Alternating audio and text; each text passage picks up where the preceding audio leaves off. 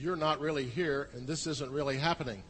And the reason I know that is because I've been told many times since 1976, when I first came to see why there was a Protestant Reformation and why there was such a thing as Reformed theology, that you don't really believe in missions and evangelism, so this thing isn't really happening. We're not really here. This is all a hologram that's been set up by somebody in outer space. Well, obviously that's not true. The Protestant reformers did believe in the Great Commission and in missions and evangelism. And in fact, this afternoon, I'm going to be taking one of the greatest of the reformers and show you that his heart, his theology, his life ministry was to see the gospel spread throughout the earth. But I've been tasked this morning to speak on the means of missions. If God has a purpose, and we saw earlier the verses from Matthew 28, 19, and 20, go into all the world and make disciples, baptizing them in the name of the Father and of the Son and of the Holy Spirit, and teach them to obey everything whatsoever I have commanded you, and lo, I'm with you to the end of the age. That is the Great Commission. That's the commandment that God gave the disciples, and through the disciples to the churches down through the centuries until the job is completed. The question is, how is God going to get that done? Now, if you're like most people, you struggle with not being imbalanced. By that I don't mean that you fall over, or that you have an inner ear infection and you have a difficult time standing upright. But I'm saying that most people find it hard to hold two things together that the Bible says belongs together. We tend to be either-or people. What do I mean by that? Well, the Bible says that Christ has two natures. He's holy God, undiminished, equal to the Father, equal to the Holy Spirit. But after his incarnation through the Virgin Mary, he became also wholly a man. He's not a pretend man. He's not a kind of sort of man. He's not a really close but not quite man. He is wholly man, but without sin. And the Bible says both of these things are true. You go, I don't know if I can wrap my brain around that. Hey, join the club. But the Bible says there are things that we can't comprehend, and it shouldn't bother us. I mean, if you could figure everything out about God, then one of you would be unnecessary. Think about it. If you could figure God out, if you were as smart as God, we wouldn't need one of you. But you're not. I'm not. It doesn't bother me. I feel great comfort in the fact that I don't ever understand everything that's revealed.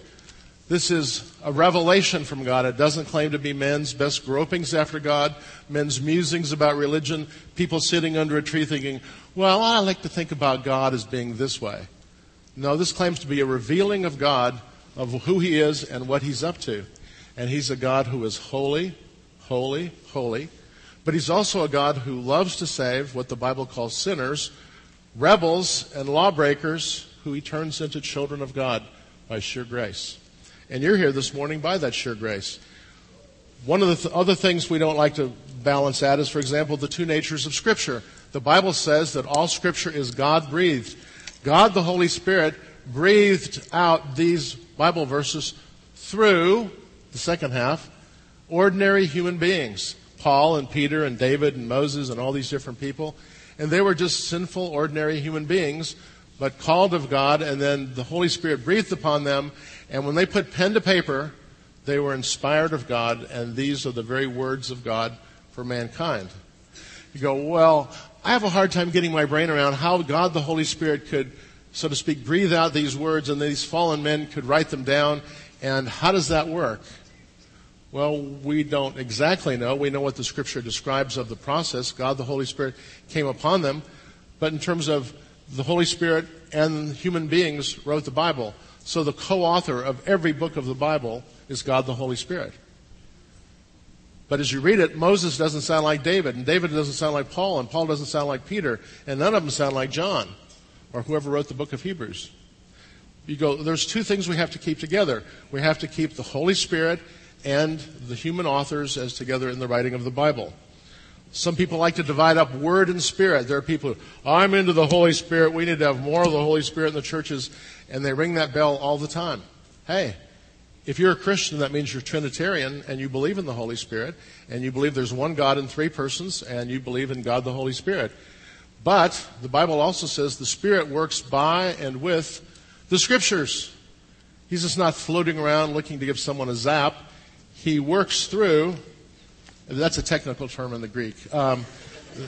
He works through the Scriptures. I don't sit at home and praying that God would speak to me in my devotional time. I pray that God, the Holy Spirit, would illuminate my mind. It's like going into a dark closet and fumbling for the old-fashioned string that used to hang down, and you find it, you pull it, and you go, hey, that's what's in the closet. Well, I pray for the illumination of the Holy Spirit so I can understand what God, the Holy Spirit, inspired Moses or David or Paul or Peter or whoever to write. So we have to keep Word and Spirit in balance. Now, in this missions conference, I'm going to try to do something that people don't normally do, is to keep the two halves of what the Bible teaches, the two polar opposites, so to speak, and the Bible teaches both, and we have to hold on to both. God is absolutely sovereign and has decreed that He will save a people through His Son, Jesus Christ. And God has sovereignly ordained that the means of saving these people is through puny little cracked clay pots, which is the phrase the New Testament uses. You and I are cracked clay pots. Clay pots, guys, are those little kind of orange flower pots your wives or girlfriends put their flowers in, terracotta pots. That's what Paul had in mind. It doesn't take much to crack a terracotta pot. We're cracked clay pots, and God says, my glory shines when I use these little puny creatures, and I use them for the establishment of my kingdom and the fulfillment of the Great Commission. The absolute sovereignty of God and the faithfulness of God's people, the church, down through the century. Pastor Nick read one of the two passages on human responsibility. Romans 10. There are no scarier passages in the Bible if you're a sinful human being, in one sense, than to read Romans chapter 9 and Romans 11. I remember as a young Christian going in the kitchen and getting an oven mitt, those things you put on your hand to grab hot dishes with. And I would get to Romans chapter 9, and I would turn the pages like this, and chapter 11, because what? God is really being God in those chapters.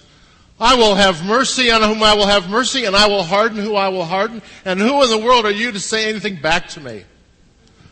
Right. I'll just keep going here. That wasn't a warm fuzzy I was hoping for in my devotions. But God grew me up and said, why don't you grow up and settle down and be a man and look at God who's showing Himself here. Well, what comes between Romans 9 and 11? What did I go to seminary to discover? That's right. Romans 10 comes in the middle of Romans 9 and 11. You go, you're just being a smarty. Well, think about it. Sandwiched between the two strongest passages, sustained argument on the sovereignty of God in all things, but especially in salvation, comes a passage that was just read in your hearing that God says, how are people going to believe in Christ if they've never heard of Christ? We heard in Sunday school, and we heard about a 45-year-old woman in China who had never heard the name Jesus Christ, didn't know who He was, had never heard of the Bible. What's that? Well, Paul argues, how are they going to believe in Him of whom they've never heard? And how are they going to hear unless someone goes and tells them? And how is someone going to tell them unless they're sent? So he reasons back from people believing in Christ and their need to believe in Christ to we need to have preachers, and they need to be sent out, and they need to go tell people the gospel. God works through means. When I was a young Christian, I was kind of naive, and I don't know what I thought, but it's like you're praying for God to work in Mumbai, formerly known as Bombay, India. So here's a guy walking down the street of Mumbai, and suddenly an invisible hand grabs him by the neck, drags him into a dark alley. You hear some scuffling back there, and he comes out a new creature in Christ. He got a zap from the Holy Spirit just walking down the street, and that's how he got saved. Folks, you may be thinking, you're way too sophisticated to think something naive like that.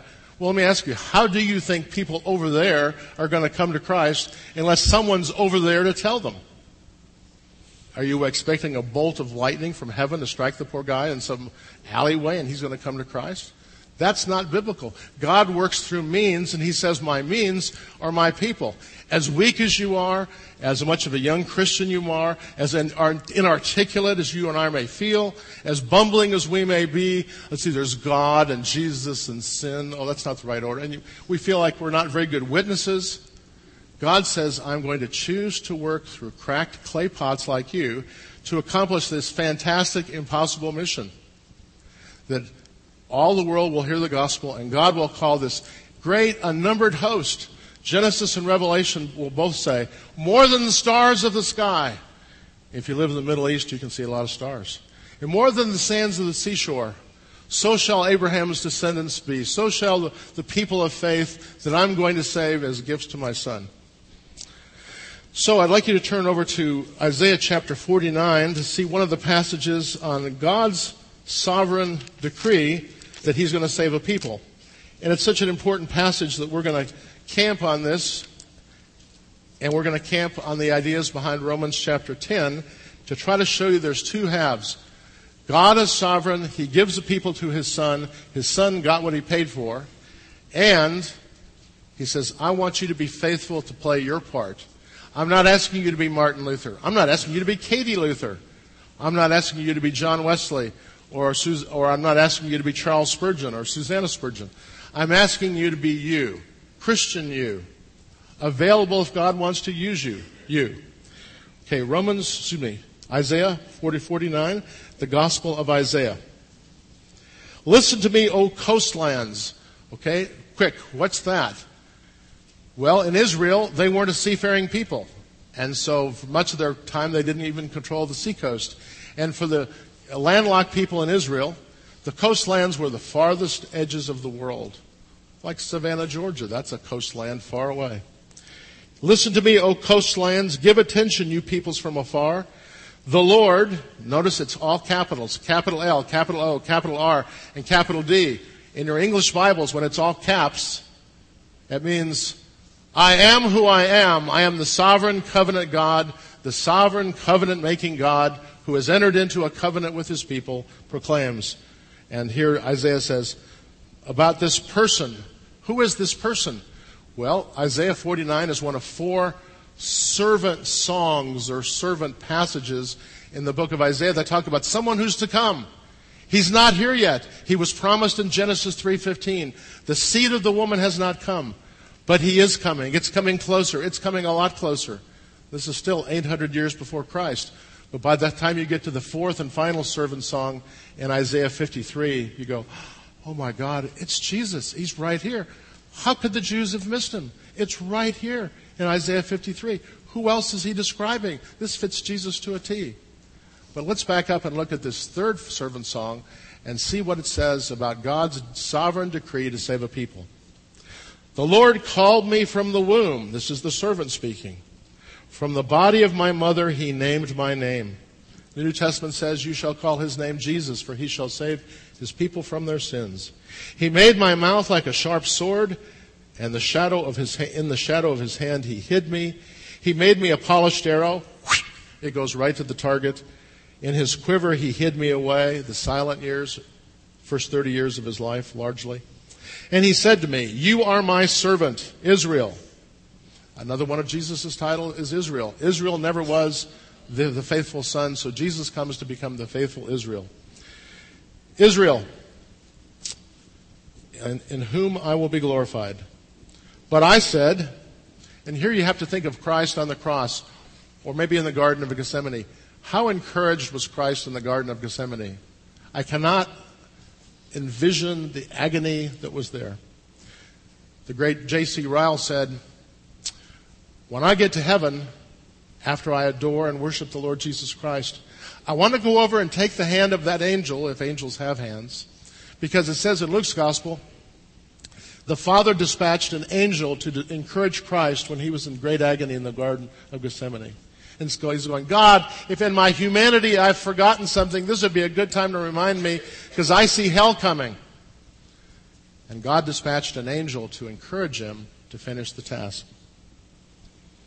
Can you imagine him saying this in the Garden of Gethsemane? You know, everybody's going to leave him and flee. I have labored in vain. I have spent my strength for nothing and vanity. But then he comes to his right thinking, yet surely my right, my vindication is with the Lord, and my recompense, my payback, my reward with my God. And now the Lord says, he who formed me from the womb to be his servant, to bring Jacob back to him, that would be the Jews, and that Israel might be gathered to him. For I am honored in the eyes of my God and my Lord, and my God has become my strength. He says, and this is the whole point, but you get the context. It is too light a thing that you should be my servant to raise up the tribes of Jacob and to bring back the preserved of Israel. I will make you as a light for the nations, that my salvation may reach to the end of the earth. I'm going to stop here.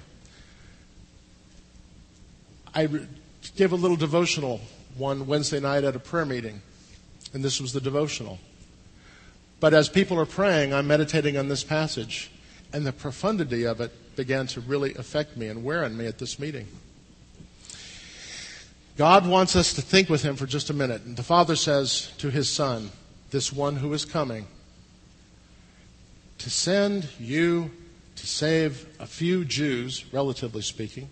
Only 2 tribes ever came back from the exile. Did you know that? The 12 tribes went into exile, 10 in the northern, 2 in the south, but only 2 ever came back from exile. The rest were lost for history, the 10 northern tribes. He said, I'm sending God the Son, and he's just going to save a few Jews? I don't think so.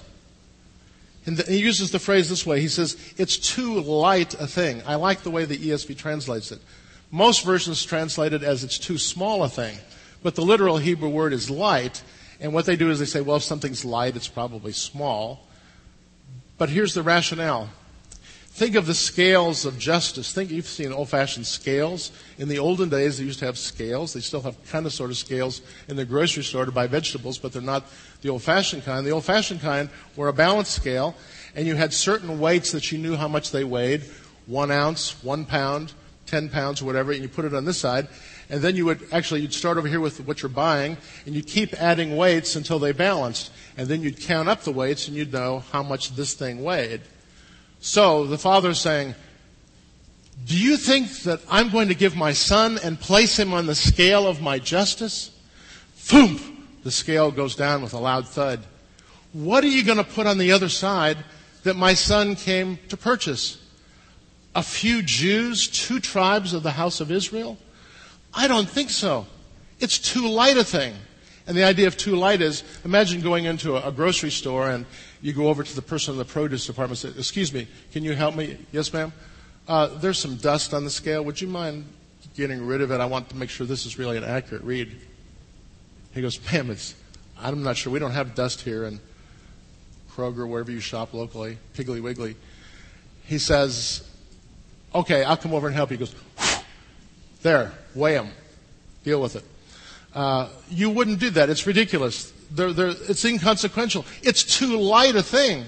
And he says, my Son coming and purchasing just a small number of people, it's too light a thing. I'm giving my Son the nations. He shall be the light to the nations. And people from every tribe and tongue and people group on the face of the earth are going to come eventually.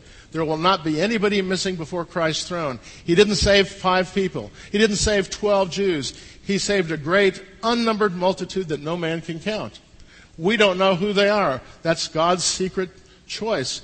But in the preaching of the gospel, in the making Christ clear to people around us, God sovereignly brings those people to salvation in Christ, and we get to know they're elect only after they repent and believe.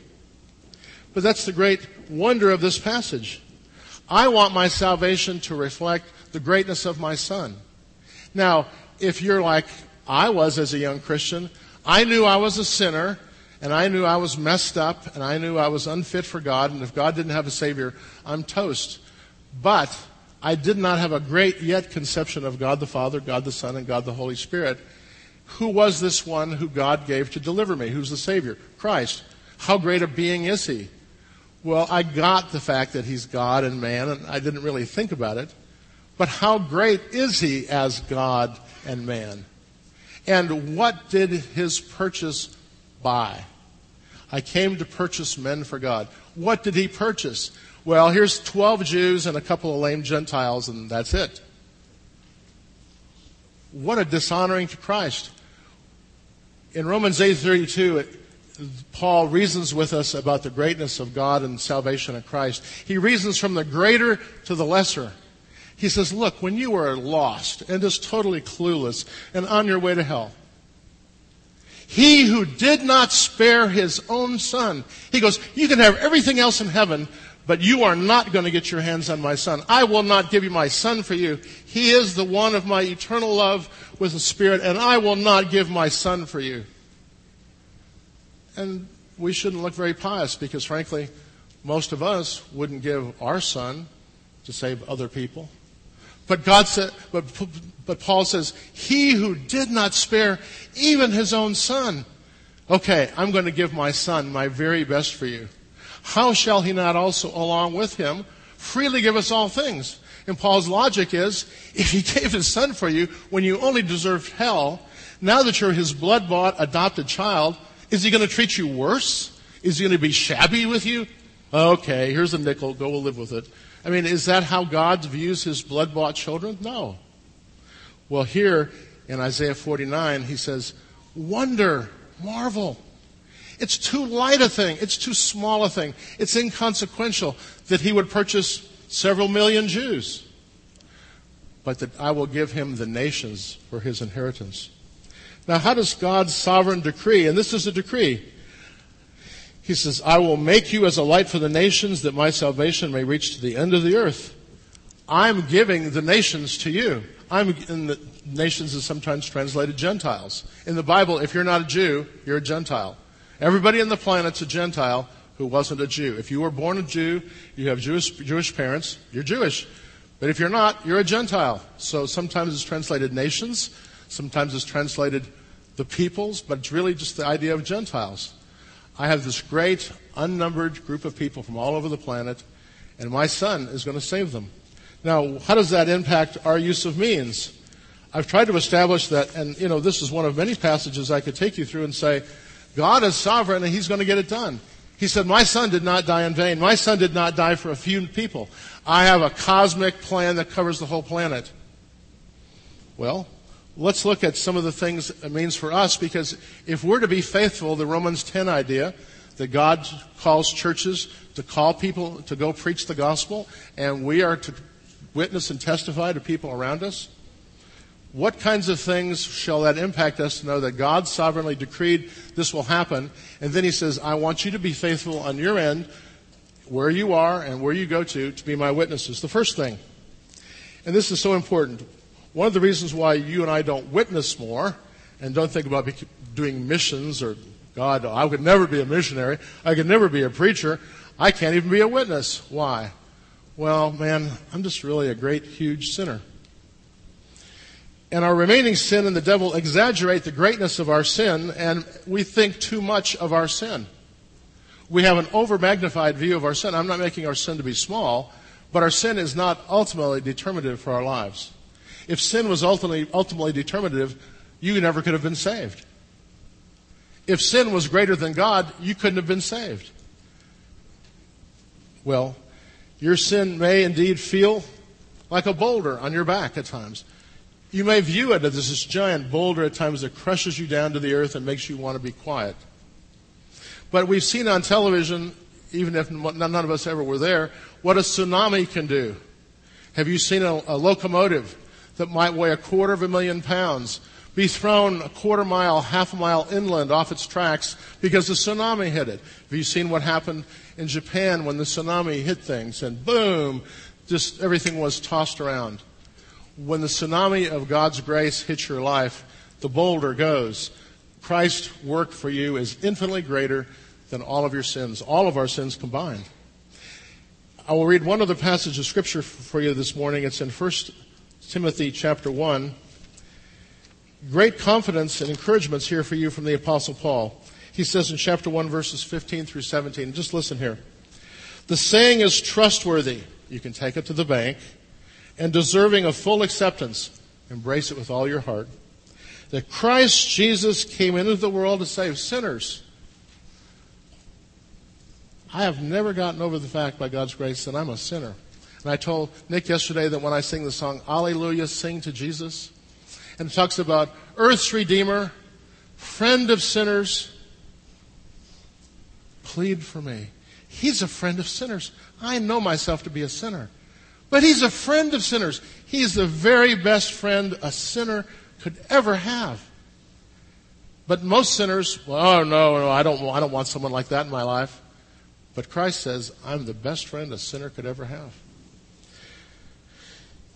Christ Jesus came into the world to save goody-goodies? No. Self-righteous? No. He came to save people who were bankrupt, who were rebels, who didn't want God, could care less about God, were in the fast lane on the freeway to hell, and were oblivious to their condition.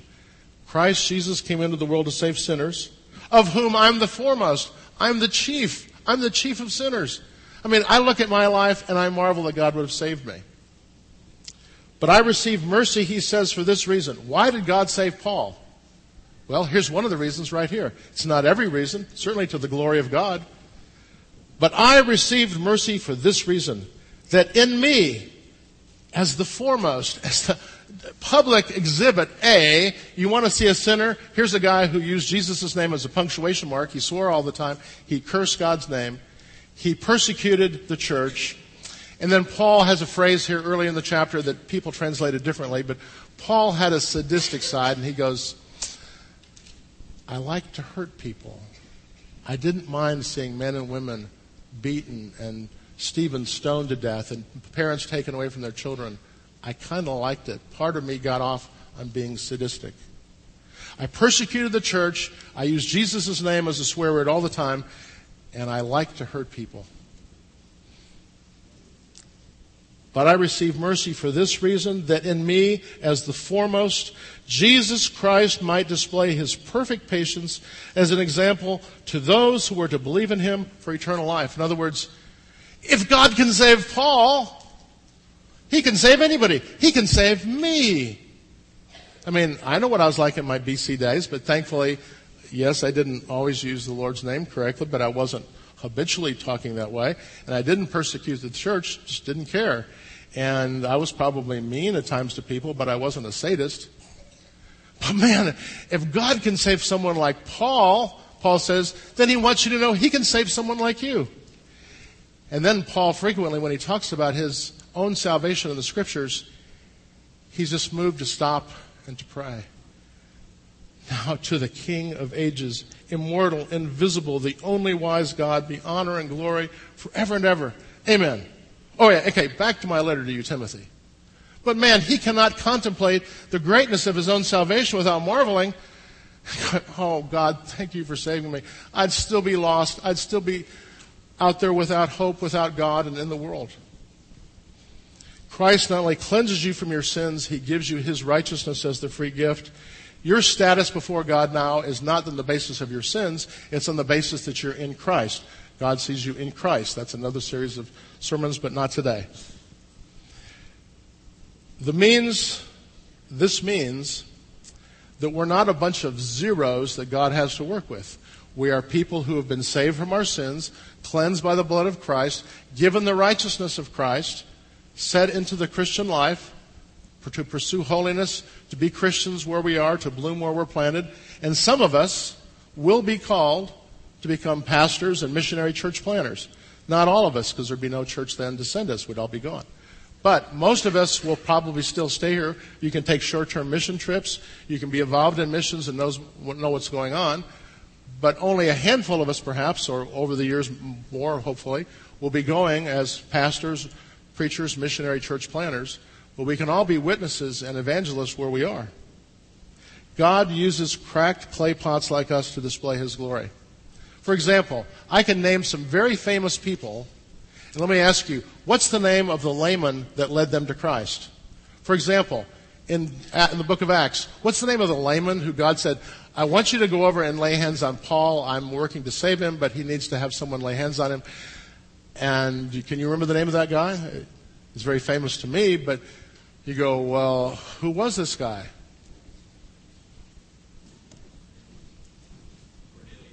No. Thank you. Good try, but close, but no cigar. Ananias. Yes, Lord.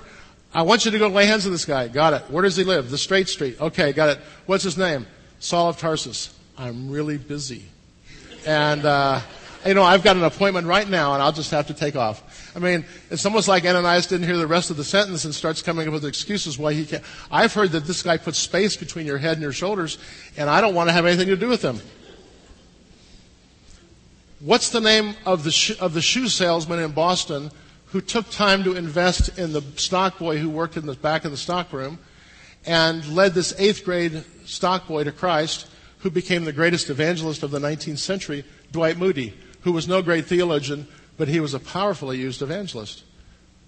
Well, you can do the research and find out the name of the shoe salesman who led a shoe stock boy to Christ, who God used as the mightiest evangelist of the 19th century.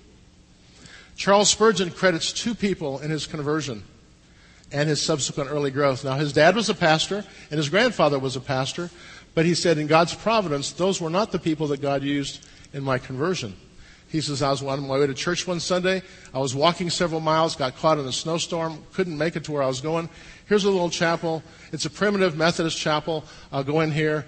The preacher didn't make it. He was snowed out. And here's the layman. He goes, that layman was a really poor preacher, and he couldn't pronounce Bible words. But he preached this verse from Isaiah, and he says, look unto me, all the ends of the earth. And the guy goes, son, you look miserable, and you're going to stay miserable until you look to Christ. And it was like, me? And God used, he says, that man was a poor preacher, but he was faithful to the text, and he pointed me to Christ. And God used that to open my eyes that I needed to look to Christ and not to myself and be having ingrown eyeballs all the time, looking to make myself acceptable. Christ makes me acceptable. Here's a Methodist layman who we don't know his name. Spurgeon never shares his name, I don't believe. And then he says there was a cook who worked for my grandparents and also my parents, and I learned most of my early theology putting two and two together in the Bible from a cook. They weren't superstars. He didn't go away to some seminary. He never went to seminary. He had laymen encourage him and help him. The only tools God has to work with are cleansed sinners like you and me, but he chooses to use us, and who knows, but we have to realize who we are in Christ. A second point we want to make is if you understand the greatness of God's decree that I'm going to use people like you, if you understand the greatness of God's decree, you're going to be more bold in praying for the lost. How does that work? I mean praying for the hard cases. I mean people, you go, they're so far from Christ, and they're so sunk into their sins, and they're such hard guy rebels. No way in 1,000 years this person's ever going to become a Christian. God says, I love cases like this. Father, you said right here in Isaiah 49 that it was too light a thing that your son would just die for a handful of Jews, and you were going to give him the nations. Does your son receive too much glory? Is he too much loved and adored and marveled at? Lord, how much glory would you receive by saving Mr. X or Miss Y or Kid Z? And yes, I know that humanly speaking, there's no hope. But it's too small a thing that your son wouldn't have people like this to stand before his throne and marvel for eternity that he would save him. I marvel at my salvation. I wasn't the chief of sinners, but I was pretty far down the road. And I marvel that God would have saved me. And I still marvel, and I hope I never cease marveling till the day I go into glory. But how should we pray? You said here, tell him what this verse says. That's how you have confidence in your prayers. You said it was too light a thing. Well, how you would be glorified, and people would talk, and people would marvel that, look at this person whom the Lord saved. He was ranting and raving, and now he's living for Christ and pursuing holiness. And immoral people are now living holy lives, and drunks are sober, and druggies are straightened out, and people who don't give a rip about their families are suddenly working hard at bringing their family back together. Who isn't glorified but God when these miraculous things happen? And you and I need to pray with greater confidence because God has said it's too light a thing for little girls in Sunday school to be the only converts you can see God converting. So we need to understand the greatness of the decree of God giving people to his Son. In 1970, when I moved to California after I graduated from college, in July 4th weekend of the 11 or 12 million people who live in Los Angeles, about 3 million of them are on the beaches. So if your group wants to go witnessing, go, let's go to the beach. We'll pray that we can find somebody. You know, it's like, it's easier to find a place to put your blanket. So, I'm out there and I say, Lord, show me who you want me to witness to. There's people everywhere. But, you know, it's kind of gives me time to kind of get my feet underneath me and kind of go, what did I get myself into coming here today? And I'm looking around and all hundreds of thousands of people on this stretch of Huntington Beach. And here's a guy laying on a blanket with his girlfriend. And this is 1970. He's got a fro out to here. Now, he's a white guy, but he had curly hair, so he could let it go. He had a fro out to here. And he had a football player's bill like he was playing for then Los Angeles Rams or San Francisco 49ers. He had a great Greek Adonis build. And I was holding myself up to my manliest. And I'm going to go over and witness to this really studly guy. I mean, he looked like a rough, tough guy. Before it was cool to have tattoos, he had tattoos.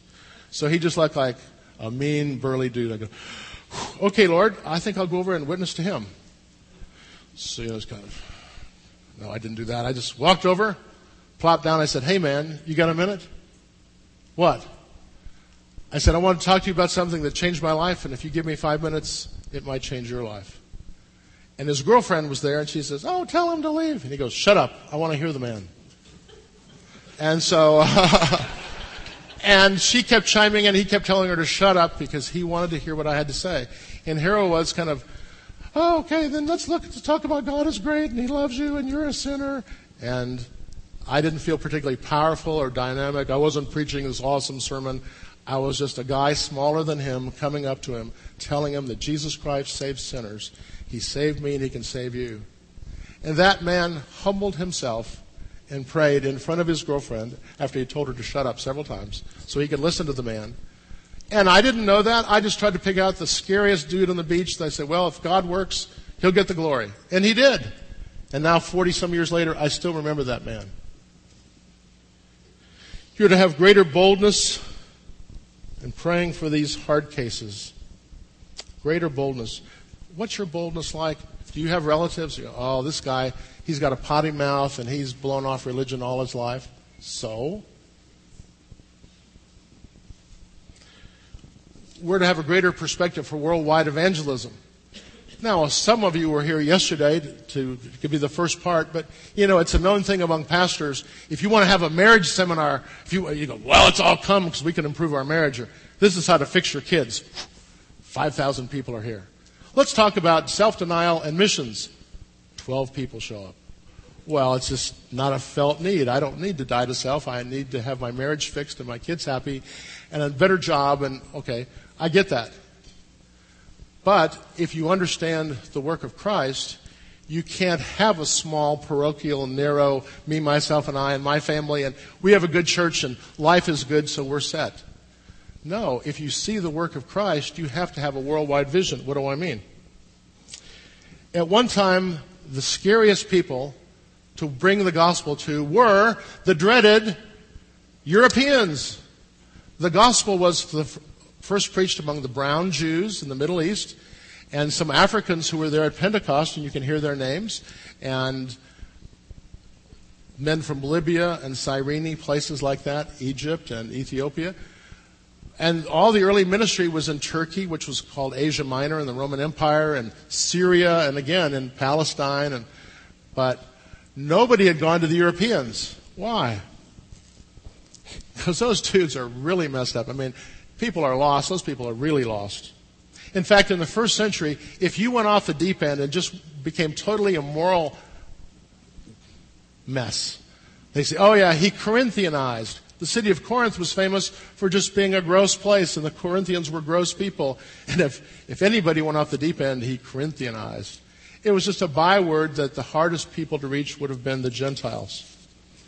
So, Paul's retracing steps of a missionary journey, and God the Holy Spirit wouldn't let him go into Asia, and wouldn't let him go into Bithynia, and he goes, well, this didn't work, and this doesn't work. Lord, what do you want me to do? And that night he has a vision. Now, we're sitting here this morning because of that vision. Paul recognizes a man in Macedonian garb and a Macedonian dialect, probably of Greek, and says, come over and help us. Come over and help us. And Paul is at Troas, the seaport. He says, we determined that God wanted us to take the gospel to the Gentiles of all people, the European Gentiles, not the Asian Gentiles, not the Africans in North Africa, but to the really creepy people, us. And he crosses the sea, and then, yes, we know the churches like in Ephesus was in Asia Minor, but then places like what? Philippi and Thessalonica and Rome. Those are with the European Gentiles, the really hard guys. God has established a church, but God had to open the eyes of even Paul to see that these people are not too far gone that we can't reach them. And so we pray with confidence. Paul, ministered to those people, and churches were started, and 2,000 years later, we are the lineal descendants of that church that was planted because Paul couldn't go here and couldn't go there, and God leads him to go to the dreaded European Gentiles, and we're sitting here today. And we have a brother from Africa here. Maybe there's some people from Asia here. You were considered probably easier to reach and more normal than the creepy people sitting around you. Look at these creepy people here. Kind of scary. So we're not finger pointing, are we? Okay. Father, you showed that you could save even the European Gentiles, who the Jewish Christians were kind of blown away that debauched people like that could be saved. But that's where you chose to work because it gave you the most glory. God, I don't want to have a small mind and act like you can't work in other places with other unlikely candidates for salvation. Who in your life is an unlikely candidate for salvation that you need to pray for? Because God gave the nations to His Son, and it's too light a thing that even the hard guys and the hard women and the debauched people and the people who are so far strung out on drugs and they've promised so many times to get off meth and they can't get off meth. But God, you can change them. You can make them want to be sober, and you can make them sober. You can make drunks sober. And you can make people who are addicted to sex to be holy, chaste people. You can do that. And if we all stood up and bared our testimonies, that's who is in this congregation right now. But we need to pray like that's true. Number 4, you can send out men and women to the hard places. Your church can send out men and women to the hard places for the very reason that God has promised the nations to His Son. In the history of world missions, people have gone to some really awful places, and they didn't go there. They're going, oh, they're just waiting for me to come and tell them about Jesus. Because we saw yesterday morning, they're not waiting for you to tell them about Jesus. They could care less. And if you really push Jesus on them, they'll persecute you. So you'd do better if you left them alone, you think. But knowing that God has given the nations to His Son, you can go like Henry Martin went to Persia, or what we now call Iran, or Iraq. You can go to places like North Africa. You can go to places that are unlikely places to see gospel success, other than the fact that God has promised to give the nations to His Son. Father, I'm part of a team, and we're going here to Outer Slobovia. And we all know the Outer Slavovs are really wicked people, and they could care less about the gospel. But at one time I was like this. Everybody I knew at one time was like this. And you've promised to give people to your Son. Glorify yourself by having Outer Slavovians stand before your throne and marveling that Christ would save someone like us. John Calvin, let me give you a verse, Revelation 5:9. This is what the creatures and the saints in heaven are praising God for in Revelation chapter 5. Just verse 9. Worthy are you, Lamb, to take the scroll and to open its seals. For you were slain, and by your blood you ransomed people for God from every tribe and language and people group and nation. And you've made them to be a kingdom and priests to our God, and they shall reign on the earth. You've done it. You purchased them. We don't know who they are. It's like we're going to take out our giant electromagnet, and if there's something metal out here, the gospel will bring them to the electromagnet. But we don't know who they are. But you've promised, and you've accomplished it. Now, we want to be faithful to do our part. And as timid as we are, we want to go out and tell these people and see who you bring. That's what missions is all about. Not great, mighty men going out and say, world, we're here, you lucky dogs, and we're going to tell you about Jesus, and come on into our church. Paul says in 1 Corinthians, I was with you in much fear and trembling, and I wasn't a profound speaker, but in a demonstration of the Holy Spirit and His power, I came to you in Corinth. Because you guys were scary, and I was scared. In fact, it says in Acts 19 that God gave Paul a dream one night and says, stop being afraid. Do you know what that tells us? Paul was afraid. Keep on preaching here. The inference was you were going to stop. Why? Because I have many people in this place. So you go to 1 Corinthians 6.